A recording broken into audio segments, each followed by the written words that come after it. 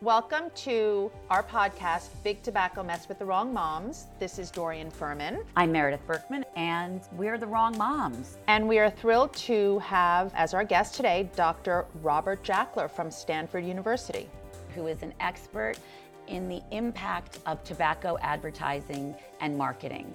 It was Dr. Jackler who exposed Juul's turning the Big Tobacco playbook on its head to create a new marketing guide through social media. And we're going to talk about the way in which Juul did that today, but we're also going to talk with Dr. Jackler about how he sees Puff Bar, the flavored disposable e-cigarette, doing the same thing and in fact becoming the new Juul. Dr. Jackler, thank you so much for joining us today. I want to very briefly ask you a question, which is why you got into this field, because you are trained, I believe, in the field of otolaryngology, if I'm right about that. What led a doctor in that specialty to focus on advertising, tobacco advertising specifically? You know, it's interesting. So I'm an otologist. I do microsurgery of the ear, and I've had a long and enjoyable and interesting career as a scholar and a leader in that field. It is an unusual thing for an ear surgeon to take up the study of advertising tobacco. It began in my journey when my mother developed lung cancer, and she was a smoker from being a young teenager and found it as a kid, and then she became very addicted, and it was very hard for her to stop. And eventually she died from the effects of smoking. Now, so about 15, 16 years ago, I got very interested in asking the question, why my mother, in those days, in the mid-20th century, how did she become a smoker? And I began collecting tobacco ads. Why? Because, you know, as an academic, I realized there's a huge amount of research in tobacco, in the health consequences of tobacco, many different subjects, but minimal research into how tobacco advertising drove forward the catastrophe of cigarette smoking in America. So by collecting tobacco ads, and we eventually had a very large collection of tobacco ads, we began to do research and to try to trace the roots of how the tobacco industry did what it did so cleverly, frankly, to develop a consumer base for basically shredded tobacco wrapped in paper. It was real genius in the 20th century. They had the very best advertisers, public relations people that money could buy, and they put them to very good effect. So, Dr. Jackler, we've known of your work for quite a while, and we met you in person for the first time at the congressional hearing where we all testified in July of 2019 in the Congressional Oversight Subcommittee hearing on Juul and their role in the youth vaping epidemic, where you shared a lot of your research and your discoveries. As many of our listeners know, or may not know, Juul was created by two Stanford design students, and these two students actually came to see you at one point. And I'm curious why they came to see you and what their justification for coming to see you was. I'm curious what they asked you when they came to see you. That's an interesting story. So actually, I met with one of the co-founders, James Monsees, in the summer of 2018, along with a large group of summer interns and my professional research staff. And in talking with him, the first thing he said, "Good to see you again." And, you know, I didn't remember ever meeting them. And he said, you know, when we were thinking about creating a tobacco company that was going to disrupt the evil tobacco industry, that was their thought at the time, they came and asked me about how the tobacco industry markets. Now, it's interesting. They were students in the design school at Stanford, which is very sophisticated and oriented towards entrepreneurship and design thinking and really forward-looking innovation. As they became commercially successful, they became corrupted. Just as so many other technology companies, once the money starts rolling in, the financial rewards become more important than consideration of the well-being of their customer base. And that's certainly what happened with Juul.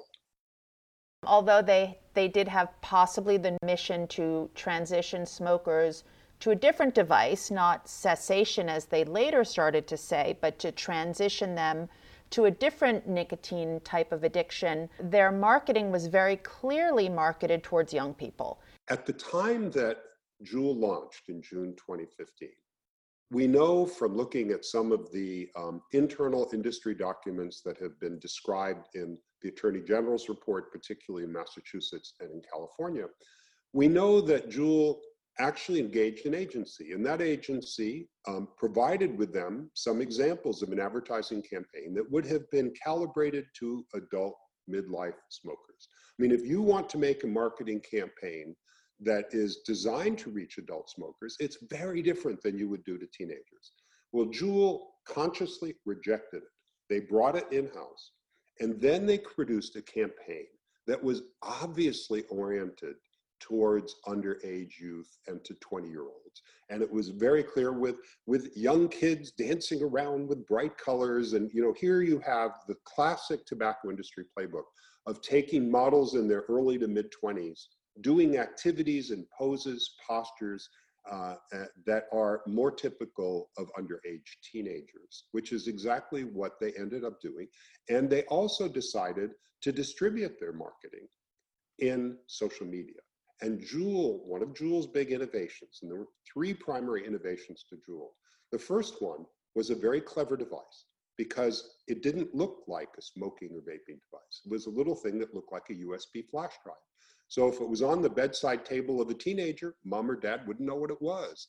If a teacher saw it, they wouldn't know. They eventually found out, but they wouldn't, number one. So it was stealthy. It didn't look like what it was.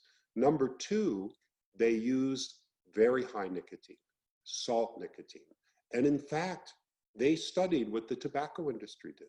And from 1980s research by R.J. Reynolds, they learned that the problem with nicotine is it's bitter.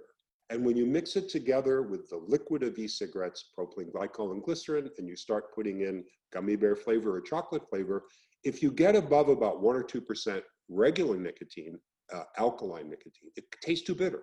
So they made it acidic using benzoic acid. And that made it possible to have 3 times higher nicotine levels that are potently addictive. And the flavor comes through, and it would still appeal to young people in that way. The third thing they did is they found a very clever and inexpensive way of marketing. They use social media. They use Instagram. They use Facebook. They use Twitter. And they know that's where young kids look. And they were really smart. I mean, they didn't pay for expensive ads. They had a bunch of people in-house who would author, images and slogans and descriptions, and then they would pay celebrities and, internet celebrities, so-called influencers who had thousands or hundreds of thousands of followers. They paid them to say great things about Juul. Dr. Jackler, you've spoken in the past about Juul using and updating the Big Tobacco playbook by using social media and influencers. Today, the new federal guideline has banned flavored pod-based systems like Juul in flavors other than menthol and tobacco, leaving hundreds of disposable devices on the market. Parents and kids we hear from tell us that kids are migrating towards these devices. One of the devices that we've heard the most about is a brand called Puff Bar. And it's very concerning that they seem to be taking Juul's place. What do you have to say about that? There are 4 reasons that Puff Bar is the new Juul, right? There are 4 reasons. 1, it looks just like Juul, right? Very, very similar. 2, it comes in sweet and fruity flavors in wide variety like Juul did, even exceeding that. It advertises and markets on youth-oriented social media channels. And the 4th, the most important thing is it's being bought by a huge number of kids. We know that from social media. We know it from the displays in convenience stores around America and in tobacco shops. There's these racks and racks and racks of brightly colored, sweetly flavored things. So I don't know the exact sales data, but it's obviously from the chatter online and from the commercial displays becoming very popular in that way. Now, there will always be a diversity of products, and it is very unusual for, Juul at one point had 3/4 of the marketplace through convenience stores and gas stations on Nielsen, but that doesn't mean that it was the only one. But anyone that dominates that much, very soon, that commercial success draws in competitors. So, Juul would allege all these people were copying their business model, but their business model is not patented. And in fact, anytime you have a very successful business, you're going to have lots of innovation around it, trying to gobble up some of that marketplace. And I'm sure we'll see that with Puff Bar. No one really seems to know who the owners of this company are and where they're from. The Puff Bar is a very obscure company. It's very difficult. You can't interview the leaders. You can't find, where it is. We're going to find where the factory is, which is undoubtedly in China, right? We're going to find all sorts of things out about them, but it's going to take a lot of digging to do. And I know that many reporters are trying to dig into this. I think the government, should subpoena and hold them accountable. And frankly, until they have corporate accountability for what they're doing, they should be taken off the market. I mean, my God, you've got to be able to say, okay, who's the CEO, who's the board, who's the chief of operations, where's your manufacturing, where's your good manufacturing practice, who's doing your marketing. These things should be known to the government. And if they stay behind this veil of secrecy, that's really not acceptable. What can parents do about Puff Bar? How can we stop them? My thought on that is get involved in the political process. We are in an election year. You have many local, municipal, county, state, and federal. You want to make this vaping epidemic front and center in this election. So you want to go to start even locally in your town or in your county, go to the aldermen or councilors, go to the mayor, talk with them about this, bring in friends, sit down, plan the dialogue so that you understand it and you understand the key issues involved. When you think about it, there is no responsibility of a politician greater than caring for the well-being of our kids. This is our future, the future health of the nation. And this is got to be at the very highest level of priority politically. Dr. Jackler, we are so grateful for your research, your passion, your focus, and your advocacy. Parents who are listening, if you want to join us, please go to our website, parentsagainst.vaping.org, and see how you can get involved in your own community. Do you have a teen or young adult at home that vapes? This is Quitting is a free and anonymous text message program designed to help young people quit vaping. Teens and young adults can text DITCH VAPE to 88709 to sign up today. That's provided by Truth, the National Youth Tobacco Prevention Campaign, from our partner and sponsor, the Truth Initiative. It's the first of its kind program that helps young people feel motivated, inspired, and supported while quitting.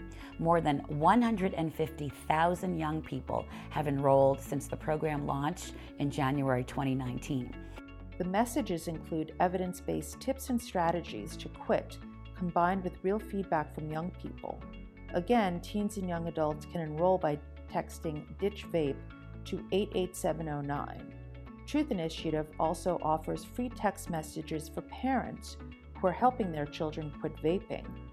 I myself enrolled in this program as well and would get different ideas and tips to help support my son.